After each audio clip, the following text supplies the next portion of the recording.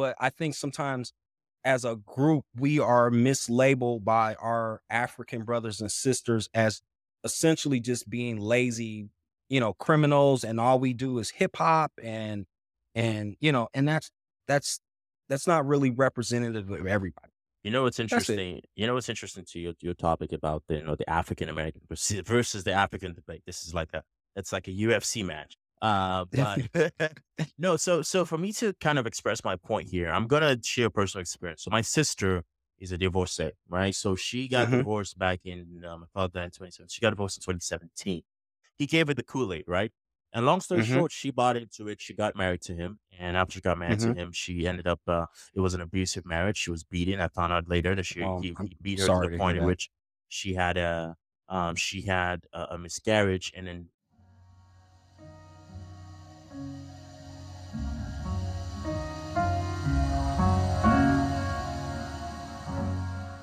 all right.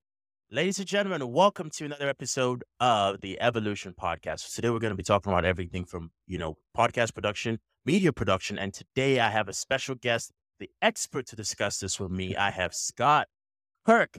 Scott, if you want to go ahead and introduce yourself. Thank you for having me, man, and thank you for that amazing intro. I gotta hire you for my PR team. Listen, yeah, let's do it. How are you? I'm good. I'm good. So so tell the audience about yourself. What, for people who don't know who you are, what you do. So what exactly is subject matter expertise? How'd you get started as a producer? If you'll just go ahead and fill them in. So, I work for Gannett, which is the parent company that owns about 100 plus papers in the United States, including USA Today. Everybody kind of knows USA Today. Hmm. So, Gannett also owns about 20 Ohio papers, including the Columbus Dispatch, and so that's my home paper. That's kind of really where I got my start professionally in journalism. And I've been with the Dispatch and with Gannett for about 15 years. And over the course of that time, I've moved from the corporate side over to sort of the local paper side and back again. But basically, that's kind of how I got started. I majored in journalism in college and graduated, and I got an internship in Washington, D.C. with the Washington Afro American newspaper. It's a very historic old paper in Washington, D.C., and that was a great experience. I learned a lot interning for them, and that kind of turned into a part-time staff writer position, and that was really kind of where sort of cut my journalistic teeth, if you will. Just learning how to be a journalist, learning how to be a journalist and a reporter in a major city like DC. Obviously, there's a lot of politics and Hmm. social things going on, but it really was a great experience for me. Um, but at the same time, I was homesick. I'm originally from Dayton, Ohio, and so all my friends and family were back here in Ohio, and I wanted to pack them all up, Emmanuel, and take them with me to DC, but that didn't work. So I left DC and moved back to Columbus, Ohio, and my first job after moving back from DC was with the Columbus Dispatch, and I got hired as what they call a web producer, which is technically my current title. And basically what a web producer does is manage the content on the website. So I can't build websites. I'm not a programmer or coder, but what I do is I post stories, photos, videos, slideshows. I rewrite some of the headlines to make it SEO friendly for the web for search. I uh, also do podcasting. I have a podcast that I host and created and produce, and then I have a couple other podcasts that I produce for other Dispatch and Gannett staff. So between kind of my daily stuff of sort of just managing the site, doing managing the social media accounts. When I'm not busy with that, I try to work on my show, and that's editing video, booking guests, doing research, the whole 9 yards. So being a producer kind of is wearing a bunch of different hats. It's a little writing, it's multimedia production. Mm. Um, Kind of really uses all of my communication skills. Interesting. So I'm curious about your time journaling in DC, right? What was it? Because I want to talk to you about Dayton, Ohio, and what's interesting about Dayton. Dayton is Okay. I wasn't dating. I used to say I wasn't dating for about, I'd say, maybe 2.5, 3 months. Wow. In the Okay. winter, it was my funny true story. Was my Okay. first ever snow experience was in Dayton, Ohio, and I remember it was in 20, it was late 17. I was working with a Uh-huh. company at the time. We went there for training and they were headquartered in Dayton, Ohio. Right. So I was a Dayton. I can't remember. It's still funny. I don't drink that much. I don't drink anymore, but I was at it's a funny story, but I was at a bar and I remember the way this girl was hitting on me and I was like, oh, I'm not, I've never seen snow before. And she was like, well, tomorrow when you wake up, picture what I said. She said, picture me naked in the snow. And I'm like, no, lady, I got a girl. I'm not trying to, I am not trying to get into that. So that was a Dayton, Ohio was a very, very memorable experience. But I mean, the crime though, there's a lot of crime that goes on in Dayton. Yeah, man. It's mixed emotions. I mean, that's my hometown. My mother still lives there. I still have family there. So I'm in Dayton, sometimes once or twice a month.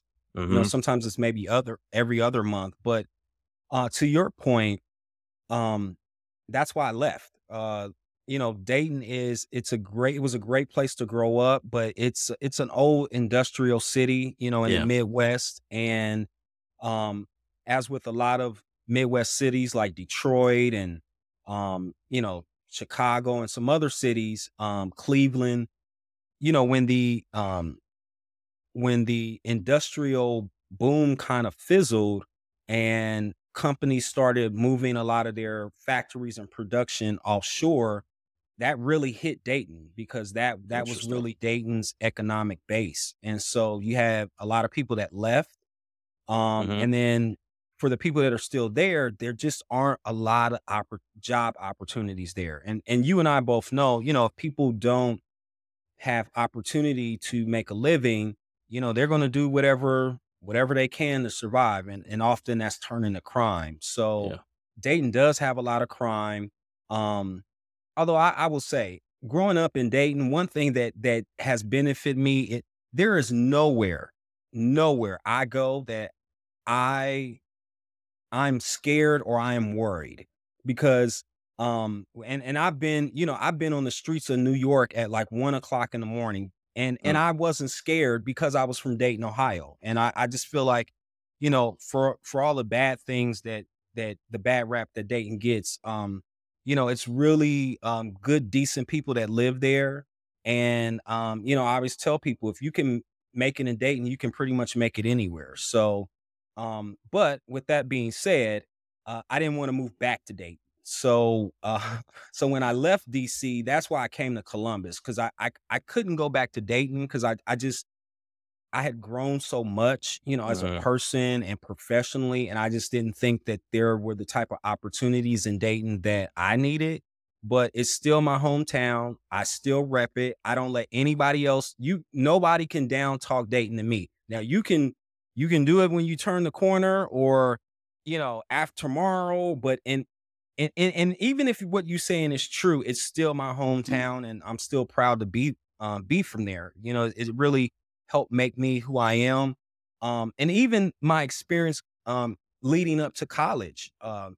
I worked for a radio station in Dayton. And so I that gave me a lot of broadcast and radio experience and technical experience. I worked for a TV station in Dayton as well. And so those skills, I still use those skills today in my job today. And so, everything sort of builds your experience build onto the next one. And so Mm. Dayton is a big part of that. But yeah, a lot of people I know that are from other places and they go to Dayton and they're a lot of times it's a culture shock because it's small. there isn't a lot to do, if you're from a bigger city, but it's like anywhere else. There's good people there and there's things to do if you're willing to take the time and look for it. So You so know, yeah, one thing I would say is, you said something which is very interesting. You said, first off, I want to give compliments to Dayton, Ohio, because one, it's super cheap. it Right? is It's cheap. super cheap to live there. When a friend of mine told me, he was like, "Hey man, I pay $300 a year for my car insurance." So, dude, what? you know? And Yeah. so it is super cheap to live in Dayton. And another interesting, thing you said there was like you're like, "Hey, I was in New York, 1 a.m. in the morning. I wasn't scared because I grew up in Dayton." That says a lot about Dayton because you're like, "Hey man, listen, if you can survive Dayton, if you can grow up in Dayton, you could be in the south side of Chicago and you'll be all right. You just be walking past, Yes. okay, listen, it's fine. I'm Yes. from Yes. I'm from Dayton, Ohio. You don't know who you're messing with. No, that's Yeah. interesting, man. So let's talk a little bit about the journalism, because how is journalism like in DC as opposed to anywhere else? So that's a great question. Well, let me back up. First of all, I'm gonna keep it real. I kind of stumbled into journalism. Okay. It wasn't like a lifelong dream of mine. It wasn't like I wasn't the little kid who grew up and said I wanted to be a reporter. Um, and coincidentally, my parents met at the Dayton Daily News newspaper, so it was kind of in my blood, but I didn't really acknowledge it. Mm, And basically what happened was when it was time for me to I so let me back up. In full disclosure, I started out, I had gotten an academic scholarship to Wright State University. And I was going to major in communication. And to be honest, my grades were so bad, I got kicked out of school. So I got kicked out of school. I lost my scholarship, got kicked out of Wright State, and I was really trying to pick up the pieces and figure out like what was I going to do in my life. I moved back home and I went to Sinclair Community College, which is in Dayton, for a couple of years. And that really kind of helped me sort of focus myself. And then I transferred to Central State University, which is in Wilberforce, Ohio, which is a historically black college. Um, and initially I was a little skeptical about going to Central State, mainly out of arrogance, to be honest. Wright mm, State is a predominantly white university. It has a lot more resources, like just in terms of, computer labs and dorms and everything. And I think I got so caught up in sort of the aesthetics that I wasn't really thinking about the actual educational experience. And yeah. so when I went to Central didn't have all the bells and whistles that Wright State had, but what it did have was a very dedicated faculty that really, really cared about each student, because it was a small school. Most of the students were black, and I think the faculty realized the importance of helping young people finish school. So Mm, if I didn't go to class, my instructor, and let's say if I had class on Monday and didn't go and then went on Wednesday, my instructor would ask me literally, why weren't you in class on Monday? Because that's how engaged and how invested in the students that they were. And it worked out for me because I went from a guy who got kicked out of school to a guy who graduated with honors. mm, Um, and it was actually at Central State that I sort of kind of stumbled into journalism. At the time, I was working part time at the radio station that I mentioned earlier, and I wanted to major in communication. And so they had a radio and TV program, which I which I did major in. But then one of my professors pointed out that I could basically double major because a lot of the classes overlap with the journalism program. mhm, So I was like, well, why not? If I can kill two birds with one stone, why not? So I did that. And then as I started sort of writing papers and I got on the school newspaper staff because that was sort of part of the coursework. But when I started writing, my professors were like, hey, you're actually pretty good at this. And then I was mm. like, hey, I'm actually pretty good at this. And this isn't Yeah. bad. I have a natural curiosity about things. I'm a people person. I like talking to people. I like meeting people. I like hearing their stories. So that was really when I kind of seriously started to think about it in terms of something that I could do as a profession. And then my my same one of those same instructors had a internship that came across her desk, and so she basically suggested that I apply for the internship, and she went out of her way to support me, and so that basically led to me getting the internship at the Afro in DC. Mm, So I went to DC. My father's always lived in Washington, so it kind of worked out because I was able to stay with him. The internship was paid, but, it wasn't enough to afford to live in DC, but it worked out because I was staying with my dad. And, man, it was a little overwhelming at first, but it was great because it was a small paper, and so they needed me to cover basically as much as I could. So, every day I had a new beat. I got to cover entertainment stories mm, and interview celebrities. I got to interview politicians, local political officials, as well as people on the national stage. And, I was taking the subway to one end of DC and then taking a cab to another to get to my next story.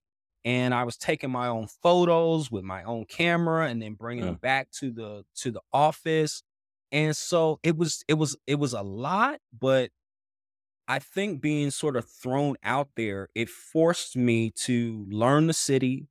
It forced me to grow up to kind of learn how to negotiate my way into certain spaces, mm. and to develop sources and all the stuff that you need to do as a reporter. But I think being in such a fast paced environment, I just learned so much. Whereas I think if I had gone to another paper in another city, they might have thrown me a story here, or I would have been, maybe pitched some stories, but I don't think I would have gotten the exposure to journalism as well as the exposure to a city like DC and how it runs and how you cultivate sources and relationships in an environment like that.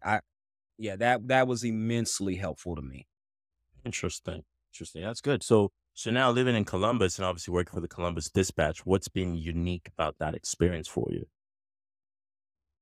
Well, I would say probably the podcasting has really been something that I didn't expect. I mean, when I started working for the Dispatch, there probably were. I'm dating myself, but there probably were podcasts, but podcasting wasn't nearly as big as it is now. And I always felt like, I've written stories for the Dispatch, but I'm not a reporter, and I like that. I kinda like not being on deadline and not, and having to crank out stories, like, every day or every other day. So in the past, I kinda just wrote, for the paper when I wanted to, and I wrote about topics that I was interested in. But I kind of felt like there was something else Mm, I wanted to do. Being a producer is great, but I'm as a producer, I'm managing content. I'm not actually creating content. I'm not mm, producing content myself. So I really was trying to figure out how could I had this amazing opportunity in the Dispatches platform as well as sort of a built-in audience, but I was trying to figure out how do I capitalize off that? What do I do with that? Um, one of my first early tries, which kind of crashed and burned, was a cooking show, mm, which was more of a video thing. We had there was one of my colleagues at the Dispatch. She was a food. She did, she was the food editor, and so I came up with this idea for this to do this cooking show, and she would kind of teach me how to cook. And in essence, we would kind of show other people how to cook. And that would be a great way to sort of get me out there as well as elevate the profile of the cooking section in the paper. That was pretty short lived. But then after that, I was kind of like, okay, what else could I do? What's something I could do? We had podcasts, And because I have audio editing experience going back to my days at XM Radio. Oh, so I'm sorry, I left out a short part. So I also had a part-time job in DC working at XM Satellite Radio as a producer, associate producer. So I would go do my reporter gig during the day, and then in the evenings, I would go to XM and run the audio board. But Mm. from that, I learned a lot about audio production. I learned a lot about producing a show. I learned a lot about what it meant to be a producer. So I fast forward, I'm back at the dispatch. The cooking show thing didn't really take off. So I was kind of like, well, maybe I can do a podcast.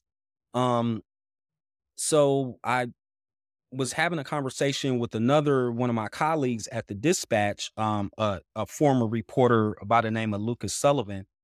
And Lucas was a white guy, and well, he is a white guy, and we were cool even outside of work. So Luke and I would have very candid conversations about race.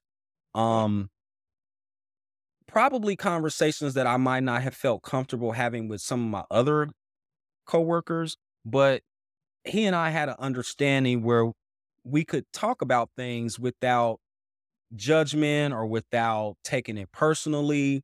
And so one day we were just kind of like, man, we should think about having these talks in a more public way so that other people, because other people may have these same questions or these same thoughts or same feelings. And so that's kind of how it got rolling. Um, Luke had never done a podcast at all, and he had no experience producing or doing editing or any of that. So a lot of sort of the groundwork kind of fell on me, which I was happy to do. So everything, and you don't really think about it until you actually have to like put together something. But it was like, okay, we need a name and we need a logo. And what is our what is our goal? What is our mission? What is our purpose? What are Mm. we trying to do? Who is our target audience? Um, how do we want to structure each episode? All of these little detailed things I never really considered were the things that I had to work out. Mm. So that's what I pretty much did. It spent months kind of just sort of building the show. And then we kind of launched it, and we basically co-hosted the show for a good period of time. But Lucas was a reporter, so he had other responsibilities. So a lot of times, either I would just host the show because he wasn't able to be there. Um, and then as his schedule got busier and busier, it kind of just ended up being me more and more. And then Mm. eventually he actually left the paper. He moved on to another job. So it was kind of like, I thought that we were doing important work and good work. So I didn't want to just let the show die. Mm. So then it was kind of more of like, how do I shift this into a solo act, but Mm. keep the spirit of what we were initially doing? And that's basically kind of how our podcast came about. The Other Side podcast. So how long have you had the podcast? How long have you been running the podcast? Oh man, I think we're going to 4 years. 4 Yeah, years. yeah, Nice, yeah, man. and Nice. and I will say the editor of the paper at the time was very supportive, Alan Miller. Um, And, there was some questions because we talked about some sensitive subjects sometimes. And the, the paper generally takes a objective, sort of neutral position on things because our job is really to report the news, not to have an opinion on it. That's why we have columnists. So, but I didn't want to just do a straight, you know, news podcast where I'm just, in today's news, like that's boring. Nobody really wants to hear that. And there's already Mhm. 1,000 of those podcasts like that out there. So they were really supportive in allowing me to um have it news based, but also to be able to express my opinion and my feeling about certain topics. And to be honest, it just didn't make sense to be talking about issues such as race, um, and then as a black man, not be able to bring my own um specific experience to that conversation. So yeah, I just shout out to the editor at the time, Alan Miller, for basically giving me the freedom and the space to do what I wanted to do. Man. Okay. Okay. I love it, man. I love it. No, talking about race is a very man, it's a hot topic, man. Hot topic. That's a very hot topic. You know, you could get canceled just for even talking about it. Absolutely. You know, so I mean, how are we able to navigate talking about those sensitive issues, basically? So I think that when my own just my life experience, I grew up in a predominantly black neighborhood. I went to predominantly black schools, but I've always had friends of other races, white friends, Asian friends, Hispanic friends. And but I think most people that know me know I'm pretty much a straight shooter. So I'm pretty much sometimes it gets me in trouble, but I'm pretty much gonna tell you what's on my mind. And what I found is that if you're just respectful to most people, even if you say something that they disagree with or they don't understand, they'll at least hear you out. And so most of the conversations that I've had about race, um, I've had those conversations with people, one that I usually have some sort of rapport with prior to our having a conversation. So it feels more just like, you and we're buddies and we're talking about something. You see it one way, I see it another way. But I think if we have some type of rapport or relationship or, mutual respect coming into it, we can talk about it without being emotional about it, without Mm. being offended by it. And so, I find most white people actually are eager to talk about race because they're things that they have questions about. They're unsure if they should say this, or they don't understand why this is offensive, or just whatever. And a lot of times they they either don't have any black friends or associates that they can talk about those things with, or they don't feel safe enough to do it because they think it's going to come off that they're racist or they're going to be, attacked or whatever. So, And so so, I'm sorry. Go ahead. no. What's interesting? You mentioned a few things about people not getting offended. I mean, what's your take? Don't you think, like, especially in this day and age, we live in an age where, like, people just get offended about anything and everything. You know, Everything. you could pick Yes. offense with, I could be like hi, and you could be like, wait, you said hi the wrong way, or you looked at me with your left Right. eye when you said hi, so now I'm offended, and then they call it Yes. this crazy rule. I mean, it's a very interesting, even with the podcast thing. We post clips, right? And we posted clips where people go, "Oh my God, you guys are talking about this and this and this and this." I'm from a, I was originally born in Nigeria, right? Hmm. So for me, I grew up, pretty much if you say it, I grew up pretty much around black. Everyone around me was black, Right. right? So I came to Race is America. not an race is not a major factor because everyone is Nigerian. So it's Yeah, like, yeah. it wasn't something we were like, oh my God, this person. So, I came to America, and when I immigrated to America, it was never a thing in my mind. I never thought about it. I mean, I saw everyone, I've watched the movies. So I was like, I understood America was a very diverse country and a very diverse culture. So when I came here, I wasn't expecting the sensitivity because I wasn't sensitive to it. I was like, cool. Right. Yeah. But then, and then you come in and it's like this like everyone has a very short fuse. I mean, Yes. I know we can't really remedy this, right? We can't. But I mean, what's your take as far as like, do you think like it's being intentional? Do you think like they're intentionally like trying to get a divide? I think there are probably some people that want that. There are people that, just believe black and white people should be separate and black people are inferior or whatever. You're never gonna sway those people. And I don't try. Hmm. Although I have tried to reach out to um I guess I would say open bigots and open Mhm, racists, just because I'm open to trying to have that conversation, and I find those people never respond. mm, And because they just, they just want to hold on to their beliefs, and that's what they want. I think the other people, maybe the other 60% of people are at least open to it. But I think, one, you have to create a space in which people feel like that they can be honest about mhm, what they're thinking and feeling without being attacked. Or and that goes both ways. That's not just for white people, but it's also for black people. And I think once you kind of create a space where people can say whatever they want to say without, now there's always going to be consequences for you for what you say. However, people should not feel like, you're going to get canceled for asking a question. mm, um I remember one time Lucas and I don't even know what we were talking about, and he asked me something about swimming, about black mm. people in water.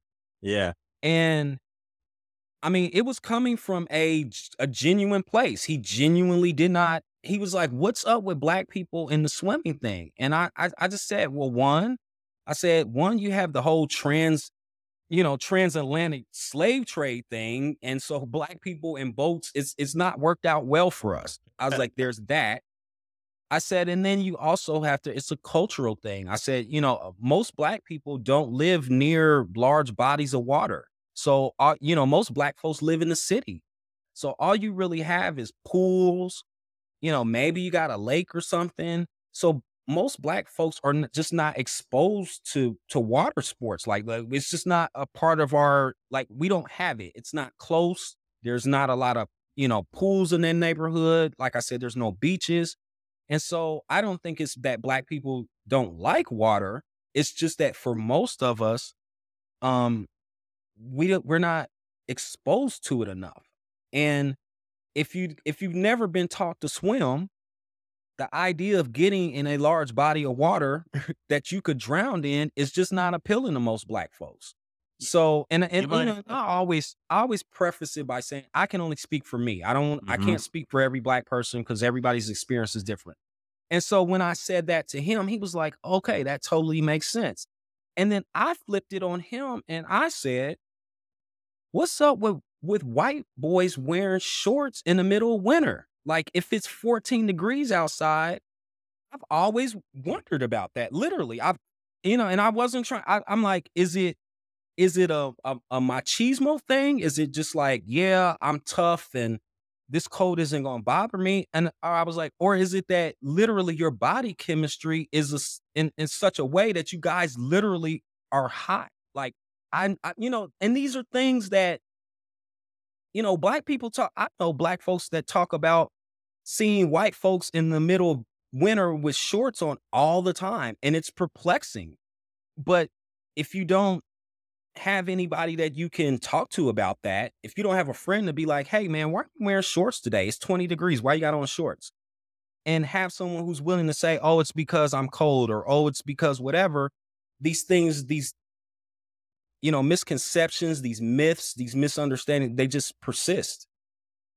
So to answer your question, I think that, it's not as hard as people make it, but I think you got to be willing to be uncomfortable. Like, mm, I'm not saying it's going to be easy, but you have to be willing to be uncomfortable, and you have to be willing to do some introspection, not only about yourself, but, about your culture. There are things about black culture that, I'm not thrilled about. There are things about black culture that, quite honestly, it's not something that, I like to broadcast publicly. But if you ask me about it, I'm gonna I'm gonna own up to it. And I expect that same thing from the other person I'm talking to. So if we're talking about, why, changing the school curriculum to teach that slavery, taught slaves usable skills, I need to be able to talk to you about that in a way and express how I'm where I'm coming from, but I also need you to be honest about it. And if you know, if it's wrong, it's wrong. If you don't understand it, you don't understand it. But I just think most people, one, I think, like you said, we're in a cancel culture, so everybody's scared. Everybody's scared if I say something, they're going to lose their job, they're going to get posted on Instagram and ridiculed. And I honestly don't. I think we're overdoing the cancel culture. I do Mhm. think that if you make racist and bigoted comments, you get whatever's coming to you. But at the same time, if you don't allow people to, I'd rather the racists be open and outright with your racism. I want to know if you're a racist, tell me. I'm worried about the guy who says he's not racist, but really is, but doesn't want to admit it because, he's ashamed. Cause I can't I can't protect myself against that. I can't combat that, but I can work or work for or work against the guy who admits whatever his character flaws or shortcomings or biases or stereotypes, whatever they are. I want to know. Just put it out there, and we can hash it out. Yeah, I mean, you mentioned a few great points in your conversation there, but I like the fact of open dialogue. I think there should be open dialogue. I don't think that people should be, um, because at the end of the day, prejudice, all of the stuff that happens is pretty much a condition of, I would say, a lot of environmental factors has a lot to do with it, right? As far as the people Absolutely. that influence your environment. So I think, and another thing as well, and a lot of people agree with me and disagree with me on this, is one of the thing about the Constitution is the U.S. was founded on a constitutional basis of, freedom of uh, pretty much speech and expression. And I think we're kind of headed towards a point in which anything is being deemed hate speech. Hate speech, you could say the sky's blue, and someone's like, "Oh my God, that's hate speech," right? You could say, "Hey, you know what? You going to this place." So now let's talk a little bit about, I don't know if you've used ChatGPT at all. Just real quick, Go ahead. one day we got to have the African American discussion.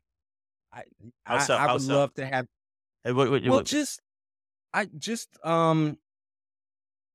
I think there's some tension sometimes between um Africans, and by Africans that Ghanaians, Nigerians, whatever, yeah. and American born black folks. Okay. And I've experienced not personally, I've never had any issues, but I know certainly in college, I remember having discussions about this because there's this a lot of, and rightfully so, a lot of students and just people in general who come from African countries, they go through a lot to come here. And they're, often well educated, they're entrepreneurs. And so there's a lot of times they look down on American born black folks because they feel that we're lazy, or we don't take advantage of the opportunities that we have in this country, or we play the victim card, or we play the race card um too often. And so I just feel like a lot of times there's sort of this tension. I think most of it is just misunderstanding, to be Hmm. frank with you. Um but yeah, I think it's a shame because if anything, we should all be united. But I definitely feel like there's um a, a rift might be too strong of a word, but I definitely feel like there's some tension from, and I've talked to some of my African brothers and sisters about it, and it makes sense when they say it. But Mm. then the thing that I always say to them is, um, you know, w- the best and the brightest, the most ambitious, the most outgoing are the people that end up in America. Mm. It's for every Nigerian that makes it here, there's 10 lazy Nigerians back in Nigeria Mhm. that didn't have the drive or the ambition or whatever to do what they needed to do to get here. So I think sometimes Africans take for granted that, it's really your best and brightest that are making it here. Mm, Whereas, you know, every culture has people that are lazy. Every culture has people that, you know, are less outgoing or don't, pursue education. That's every culture. But I think sometimes African Americans, we are wrongly sort of labeled as all being lazy or somehow not really living up to our potential. But the people that are sort of criticizing us for that forget you are the cream of the crop. mm, And that's why you're here. And there's a bunch of people that are just like the lazy people here back in your home country, and they're never going to make it. So it's not just an Black American thing, it's all people. So you got to just keep that in perspective that, and don't get me wrong, there are a lot of African Americans here who are not doing what they need to do. But mhm. that's every culture. Every culture has people that are lazy. Every culture has people that are, that commit crimes or do whatever. That's every culture. But I think sometimes as a group, we are mislabeled by our African brothers and sisters as essentially just being lazy, criminals, and all we do is hip hop and that's that's not really representative of everybody. You know what's That's it. interesting? You know what's interesting to your topic about the the African American versus the African debate. This is like it's like a UFC match. But no, so for me to kind of express my point here, I'm gonna share a personal experience. So my sister is a divorcee, right? So she got Mhm. divorced back in I found that in 2017. She got divorced in 2017. Now, before she got married, she was in my state. She was a very well known, so what that means was she had Okay. stores, just to think about it in a sense is to she had a because she was franchisor. So just think about like she owned every, like every street down the block you would see like a because she did mostly supplements, right? So let's say like a GNC. Okay. So she had like Mhm. multiple of those different brands, different locations. So she had enough cash flow coming. Now my Mhm. sister, fast forward, she met this guy. The guy, he told her, "Hey, I'm from Spain." He's a Nigerian guy. I was like, "Oh, I just came from Spain." He gave her the Kool-Aid, right? And long story Mhm. short, she bought into it. She got married to him, and after she got married to Mhm. him, she ended up. It was an abusive marriage. She was beaten. I found out later that I'm he beat her to the sorry to hear point in that. which she had a miscarriage, and then when she gave birth Oh, to my no. current niece, she also lost one of the kid because of how the brutal like beating that she would get.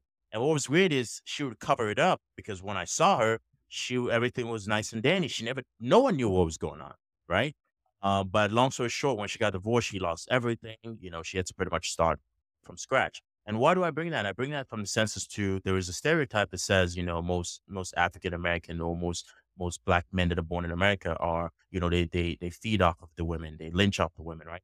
And I'm saying that to say that even in my home country too, it also still happens, right? This And is so that embarrassing. also still happens in a sense as to there's still pretty much women in Nigeria still get still taken advantage of by Nigerian men. And am I saying that's the norm? That's not the norm, but that's saying that we have similar experiences. So it does happen. The same experiences that people are having here in a sense of saying, oh, you know, black men born here are, Africans who say, oh my God, they're the bad ones. No, they're not because that still happens in Nigeria as well. Um, there's Right. also a local state. So and we've experienced this where my father was going on a road trip with my sister. So the way people travel a lot is by road. So my father was Mhm. traveling and there was a checkpoint, and this checkpoint was not your typical checkpoint. It wasn't a police checkpoint of saying, "Hey, we need to see your ID and stuff." No, this was a checkpoint where they would stop you to rob you. Okay, so Wow. yeah. It was an actual check, and I'm saying this in a sense as to say that crime is also a thing that happens. People still get robbed. People still get So I definitely understand your point when you say the criticism that Africans come and say that Black Americans or African Americans are lazy or don't work, all that. That in its own, like you mentioned it, it's very much not taken in the holistic picture, right? In the sense as to, it's not taken in the holistic picture because the bad stuff still also happens in Nigeria, still also happens in all other countries as well. But another thing as well, and I'm going to say this from the perspective of where people say that Black Americans are not taking advantage of the opportunity that's been given to them. And my Mhm. comment to that is, I think we live in a society now where, and this is my perspective, this is my point of view. I know a lot of people are going to disagree with this, but this is my perspective, point of view. I There was a. Have you heard of the reticular activating system?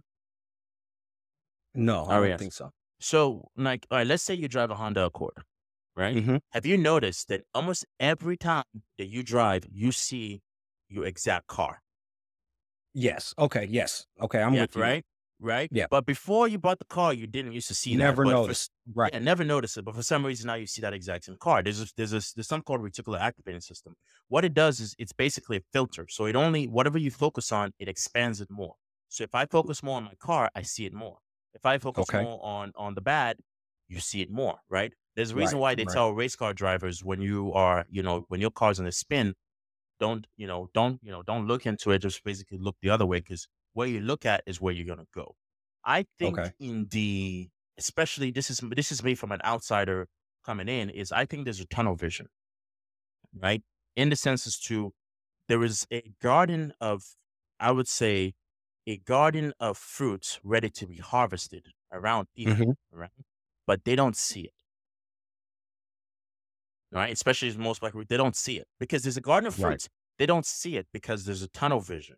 There's that reticular Yes. activating system where they only focus on the fact as to there is that limitation of like, hey, I can't do this. Hey, I can't do this because of the color of my skin. I can't. I have experienced racism. I've been in rooms in which I didn't get the job because of the color of my skin. That to me just fires me up to go out there and work extra harder to make sure that I'm in a Right. position in which I'm never going to be dependent on that person again. So that's Yeah. kind of how I look at it. But I always see it from perspective as to I believe that you cannot the only person that can stop me is me. Right. True. But Yep. I personally think especially in the culture here that I see, especially in the American culture here, is there is this and a lot of people disagree with me on this, but I think to progress, you first have to accept responsibility for your future. Yes. That's it. I just think a lot of it can be changed with the one word of saying, you know what? This happened in the past. This happened. Yes, it did. So yes, it did. Okay. So what? I'm still gonna go ahead and move. Yep. That's I kind of agree. how I look at it. Because a lot of people are gonna be like, so a lot of people talk about the talk about. I don't want to talk about slavery, but let's kind of dive into it. People are like, okay, Black people were slaves, a few hundred years ago. 100% bad, terrible. 100% agree with it. But if I say my ancestors were slaves, okay, now I'm like, okay, now I'm identifying with that versus saying, hey, yes, they were, that's fine. But now let me go ahead and make sure that my legacy, I leave a better legacy that they're like everything that they fought for, everything that they died for, everything that they bled for. I can go ahead and say, I can make my last name proud, because everything I do it for I do it for the perspective of like my ancestors survived generations of multiple different things, multiple different events. So for S me to say now and stay here and be like, hey, I can't do this because someone is saying the color of my skin is the reason why, is me disrespecting my ancestors. Yes. That's the only way I see it. So they've worked there, they survived that because there's actually a study that only 40% of men actually procreated, for the past few thousands of years. So not a lot of people actually got to carry on their generations. There's a lot of generations that were cut off. Right. So I think my perspective is I think it's also a mindset thing. I don't hold it against anyone because of they were born here, but I just think that the one word that I believe will change the way you look at everything is just saying this happened. That's perfectly fine, but I'm responsible for my future. That's it. That's it. Yes. That's the whole thing. That was the whole thing. So I think Africans do, and I think also another thing is with Africans is an ego. The ones that make it here have a very, very huge ego. And you've Yes. experienced that, all right? Yes. Where they Yes. think they're the cream of the creme, which is perfectly fine. You work your ass off, 100%. You get the right to, but I don't believe in saying this group of people is this way because you mentioned it. The people who come here, I see being in America as an opportunity. Not a lot, out of the thousands of people that applied, I came here. Right. So Exactly. that was by the grace of God. And Emmanuel, this is the thing I always point out to my African brothers and sisters. You know, The majority of the freedom and the rights that you benefit from now are Mhm, because African Americans fought for those rights, like being able to drink from the water fountain or use the bathroom when you where you want to, or ride wherever you want to on a bus.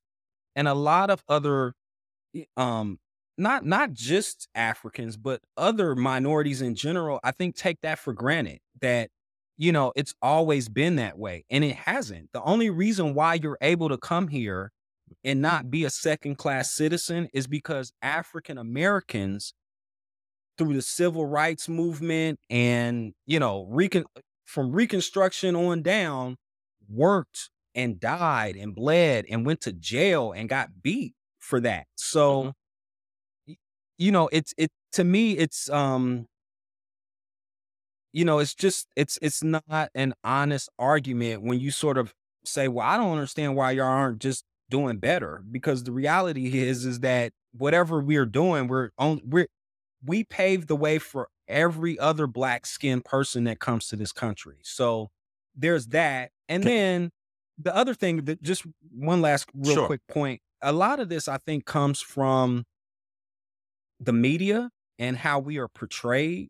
So you have African Americans who are portrayed through hip hop, Mhm, TV, and mostly negative. They're mostly negative stereotypes. And mhm, that's what's exported. And that's what a lot of Africans, that's what they see, right? That's what they know. That's what they see on TV. They see black folks on TV, and we're selling drugs and we're robbing and killing and twerking. And so they believe that that must be what they're like. I get, right? If I lived in another country and all I saw was black folks portrayed in the same light all the time, I would believe that that's really how they are.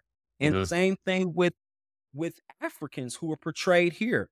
You got a lot of black folks that grew up literally believing that Africans were booty scratchers, or Africans all had flies on their faces, because to be frank with you, that's all we saw. That I mean, for real. I know you laugh, but this is for real. Ask black people about African booty scratchers. That's a real, and it's mainly because we were just ignorant, and all we've ever seen is sort of like, the hungry, starving, Ethiopian child with the swole belly. And so if that's all you see of Africa, you're gonna think that must be how Africans really live.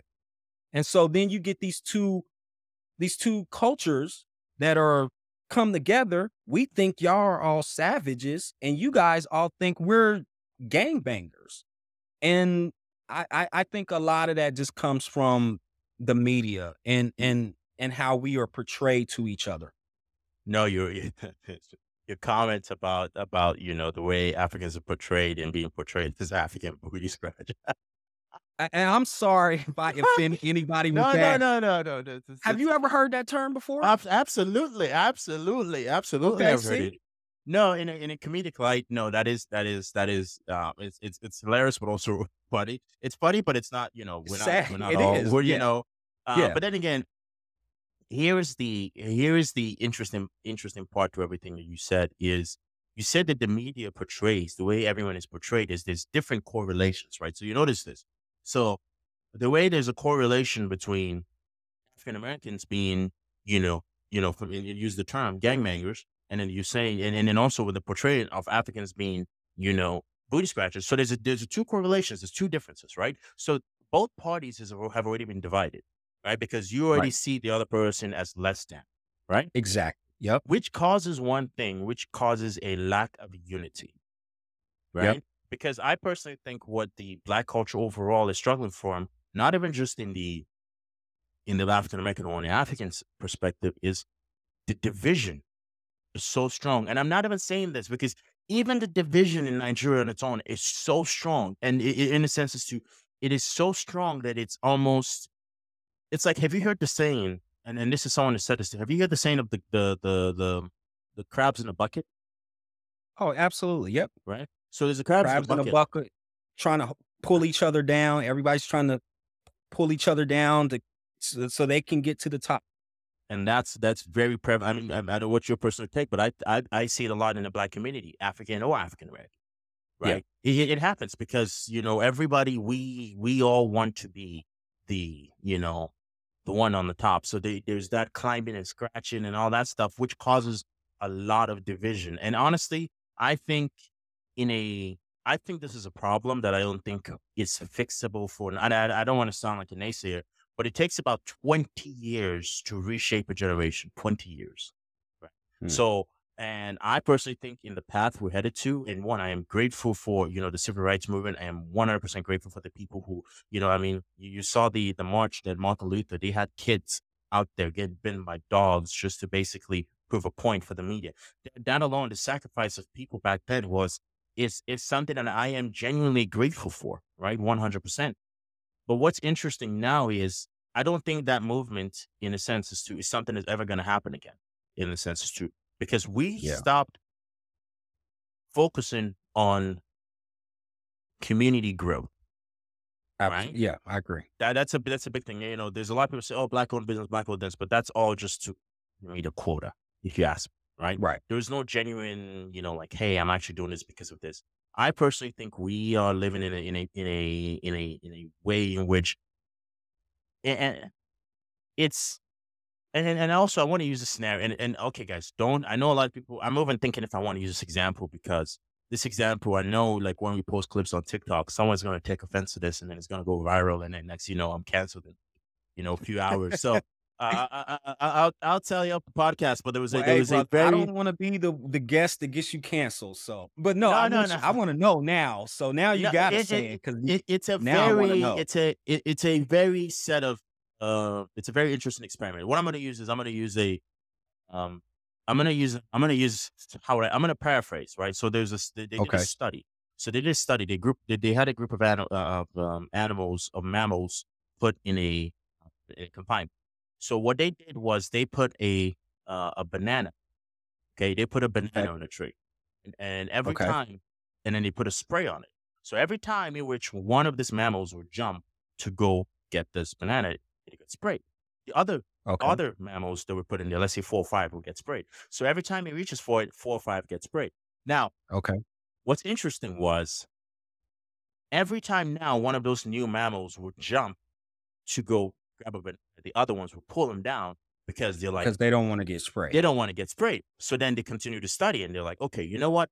We're gonna go. And this is just someone else said this is not me, right?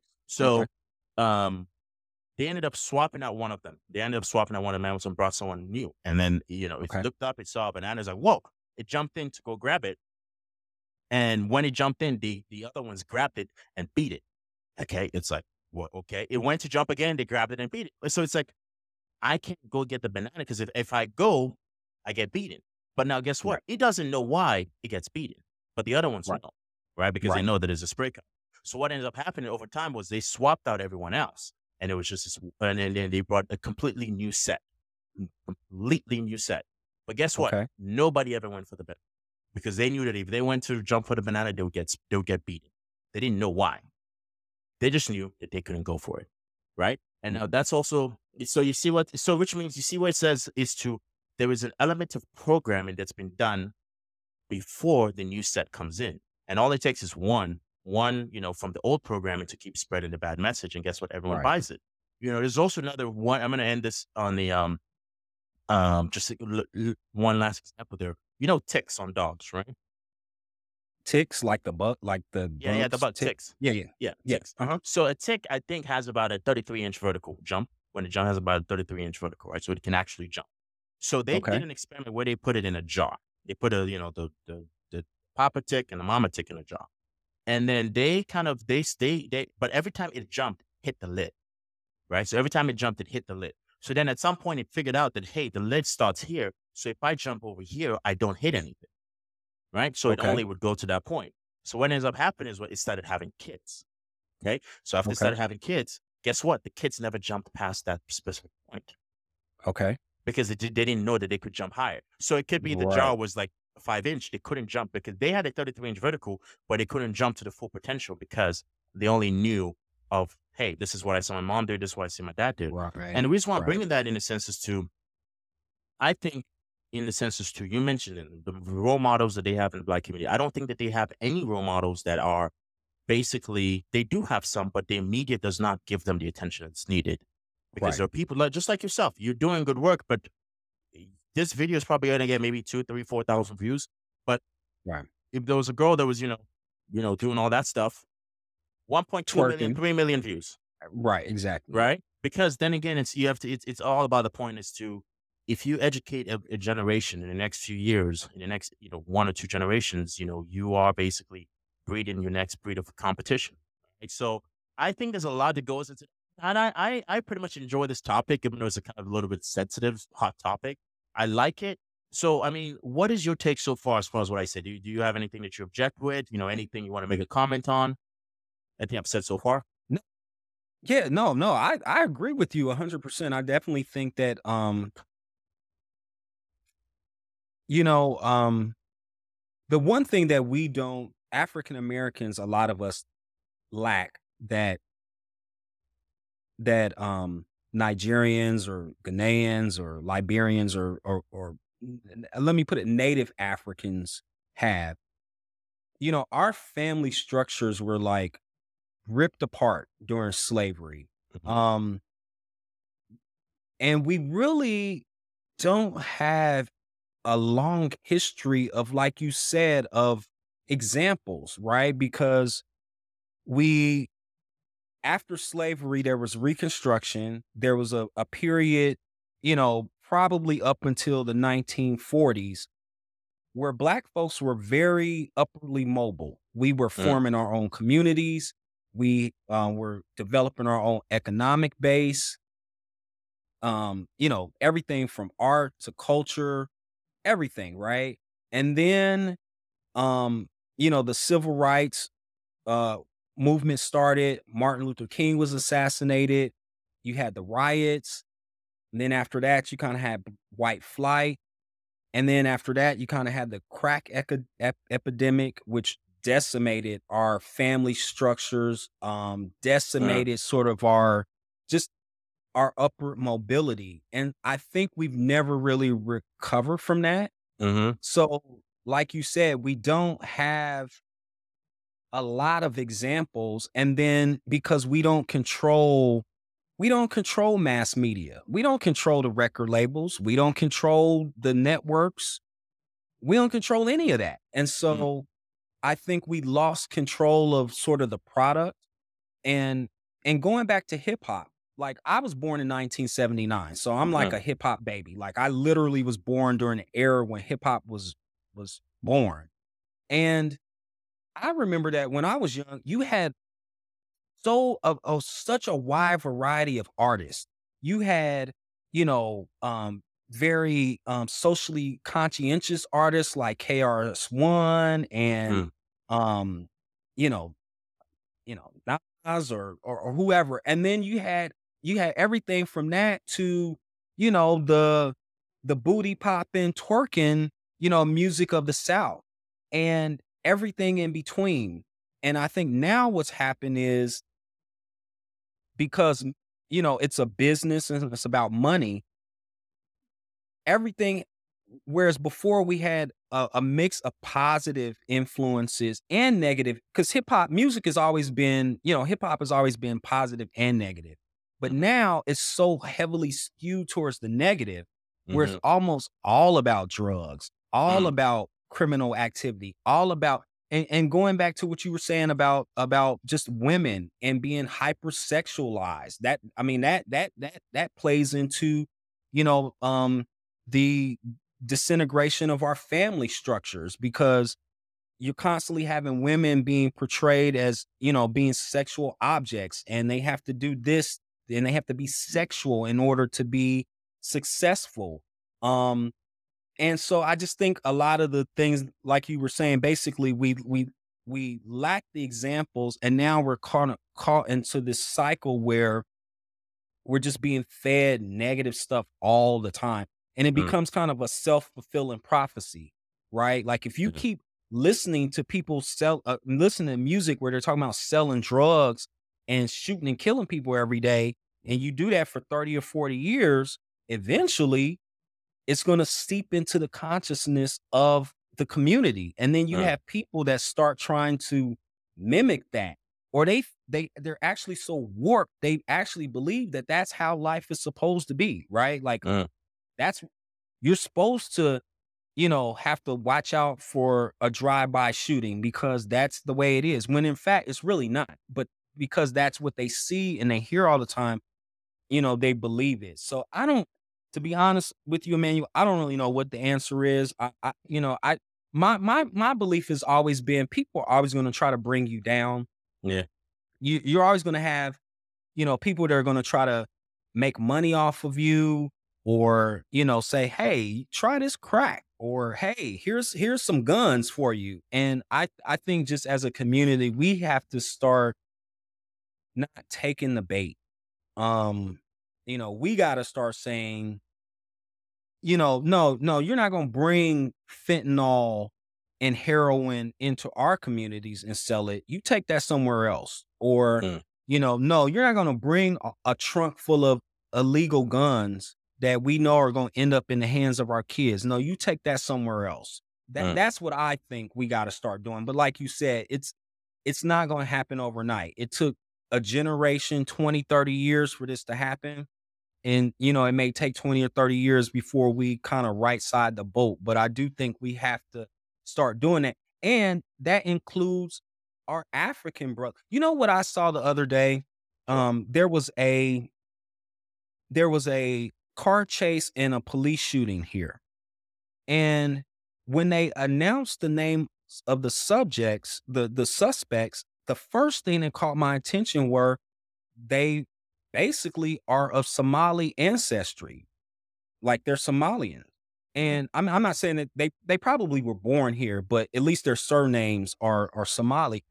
And what that struck me was, well, like, damn, even the new immigrants, the new black folks coming over here they're getting caught up in the mhm, criminal bullshit too.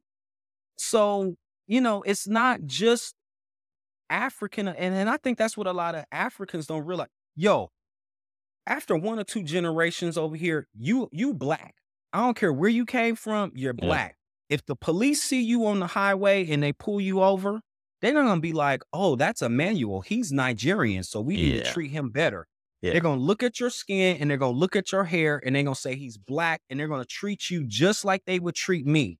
mm. So I think that's we gotta get together on the same page, and I think just advocate for each other. Yeah, you know what's interesting is I 1,000,000% agree with you on that, but there's also a pessimistic part of me that's like I don't think that day is gonna happen. I don't think so. I think the seeds that have been planted right now are already bearing fruits that you can't go against because one, I mean, if you look at the rise in fatherless homes, for instance, right? With the father's not Right. home, it's because one is it's all supplemented by the state, right? I mean, if a woman leaves a man, right, it's like, hey, okay, that's fine, we'll take care of it. Right? The state has Right. become basically second dad, right? So, and we all know that whatever the government funds will grow, right? So, one, you're going against the grain there, so you're not going to win. You look at the rise in crime. I mean, the people are not going to once they've had a taste for power, they will not let go of power. That's the thing about that. Thing about power is once you get it, you don't want to leave, you don't want to let go of it, right? Because there's a saying that absolute power corrupts, and Absolutely. there's an interesting take on this where you ask people, you're like, hey, why do you work? Most people are like, oh man, I'm working for money. At some point where you get to, let's say you make 20, 30, $40 million a year. Another million is not going to do you anything, right? But then Right. that money gives you influence, right? Yeah. So what does that influence mean? That influence means power, right? So I think at Right. the end of the day, human beings hasn't have an quest like an it's unquenching thirst for power, right? And once the people in power realize, hey, the gang leaders, like, hey, they have control of this gang. These people have control of this. They're not going to let go of that, right? So now you're going against two different establishments. They're like, no, we're not going to let go of it. So I personally think I don't know. I think it's an intervention from God before anything can be changed. Personally, if you ask Damn, me, man, you think it's that bad? I think it's that So bad. I genuinely think it's that bad. I think it's that bad, but I just think we don't have a choice. Like No. this is not sustainable as a community. This is not sustainable. So if we're going to survive, we're going to have to adapt Mhm. and get our communities in order cuz and I tell black folks this all the time. And this is a hard truth. We are no longer the the second majority, race or in this country. We're not. Like there are actually more Hispanic Americans than there are black Mhm. Americans now. And as their population grows, they're going to grow in political power. Mhm. You have Asian Americans, a lot of Southeast Asians move into this country. Mhm. They're going to grow in political power, and the strides that we've made are going to diminish and decline. So, I just think black folks, if we don't wake up, we're gonna find ourselves in a hard position, in the coming years. So I think I don't know what the catalyst for it is, but I think, or maybe I'm just being hopeful, like, I'm being hopeful, Yeah. but I think that this isn't sustainable. And if we are going to survive, we are going to have to get our house in order. Yeah, That's but you just know me. what's interesting is the only time you get your house in order is when there has been serious damage to it, right? Absolutely. Mo And mo I think most we're Go ahead. go ahead. No, and I think we're in a position in which it's something needs to get really bad for you to realize, there needs to be change. Because I think most people are comfortable right now, and that's the key word is you're Yeah, comfortable. I agree. Comfortable with I your agree. situation. And when you're comfortable, there's no reason for you to. Like Mhm. for instance, when after 9/11, I mean, America was the most united, one of the most united it's been in the past few years, right? Because Right. people were like, hey, this happened. Whenever there's a Right. common crisis is when people are like, hey, okay, let's kind of go ahead and unite Right. together. Same thing is like whenever there was, like some, social event happens where, God forbid, somebody's murdered or something happens, you know, everyone's like, okay, hey, let's go ahead and support. I think outside of a very life changing group event that happens, I don't think there's going to be any change. I think people are going to stay comfortable.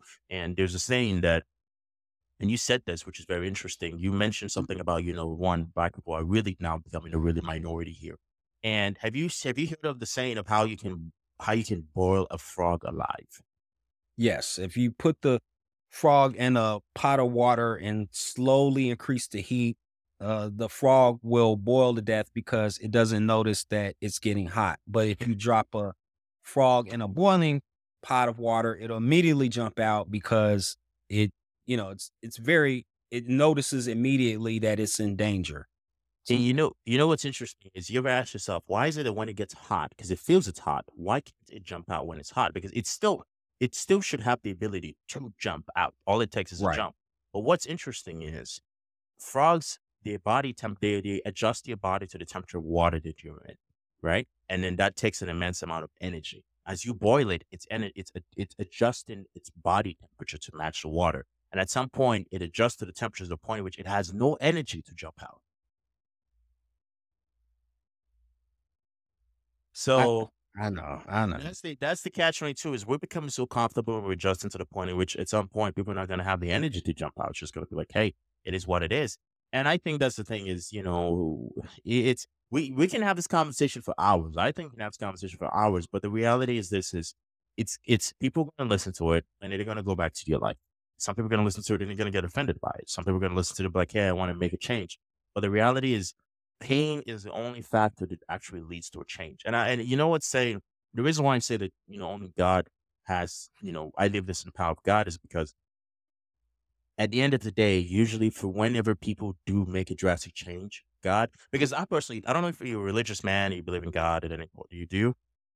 I do. Okay. I'm not religious. I'm probably more spiritual, but yes, So, I believe in God and grew up in the church. so you know what's interesting is someone mentioned this. I heard this in a church sermon. Is like people don't understand that God. Think about God as a traffic light, right? What He does in your life is a traffic light. Whenever something bad happens, right? Let's say something bad happens. They go, "Oh, this is the devil." How do you know it's the devil? Might be just because think about it. Imagine this. Imagine it was all green light. You have one street that was all green light and another street that was all green light. What would happen? Accidents, Right. right? So sometimes, sometimes when, bad things happen for the greater move of, reshaping traffic is like maybe something bad happens to someone's life and they get a red light. That's because it's like, hey, maybe if you had a green light, someone else had a green light. So if you guys go, boom, that's a crash, right? So maybe, Right. hey, God just put a temporary stop in there. And the reason why I'm saying that is sometimes is the reason why I'm saying is, hey, it's the hands of God is God knows how to reshape the situation in which people actually start to understand and or basically get people to a unity perspective. But I don't think right now, I personally think that we're in a state in which it's sad because we mean good, but a lot of black people are going to listen to this and see what we say as against the grain, and they're going to be like, oh, hey, Right. So it's kind of like, hey, it's to the point where it's like, do you even want to speak about it? Because you speak about it and then it would good, and then you get hate. Well, let me just add this. I usually add this in my when I give my little spiel. The truth is, I'm gonna be okay. You're Mm-hmm. gonna be okay, right? Mm-hmm. Because we're already we already have the mindset that I think you need to have, which is why we are where we are. We are the people that we are. So I'm not worried about me. I'm not worried about my children. They're gonna be okay, Mm, right? And my friends and family, they're okay. mm-hmm. I worry about the black folks that I don't know. I worry about the black folks that I see on TV and on the internet and, the people that are, at the homeless shelter or the rec center. I worry about those black folks. So Mm, I say all that to say, y'all don't have to get, y'all don't, they don't have to, we're just the messengers. And mm, at the end of the day, the people that are prepared, they're going to do fine. mm, It's everybody else who isn't that's really going to have a rude awakening. And those are the people that I'm worried about. I'm just trying to bring them along. So if I guess if there's a positive note to it, there will always be people like me and you. There will mm, always be black folks that, place a high value on education, that are go-getters, that are entrepreneurs, that are, you know, intellectuals, that are doctors, lawyers, scientists, whatever. um, those people will be okay. The people that, read to their kids every night and make sure that they do their homework and, they're checking their kids' phone and making sure that they're not sending text or posting crazy pictures of those people are going to be okay. It's the other people. And those are the people that don't want to hear what we got to say. that's true. So, you know, all we can do is, you know, put our message out there and hope for the best for them. I mean, you definitely said some a few things there, which is not everyone's going to hear the message and actually act on it. But then again, it's the ones that do hear the message and actually do want to take action. And by the way, as we wrap up the podcast, there, because I want to say this is the one podcast where you actually got me to actually say a lot of my personal, not of it personal, but Oh, a lot I'm of like so sorry. I got you no all off topic. We were no supposed to no be no talking no no about no podcasts, and I got you talking No, no, about. no, no, no, no. I actually no, because the thing is I enjoy these conversations. I just wish people would be a little bit more open to a dialogue, to actually listen and actually have an open mind as opposed to going straight up and being all like, uh judgmental and hate, pretty much. But no, where can people find you though? Like if someone wants to work with you or someone wants to learn more, because I think you have a very good message. Someone wants to hear what you Oh, have thank to you, say. sir. Well, you can find me anywhere you get your podcasts. We're on Spotify and Apple Music. You can also email me at skirk@gannett.com.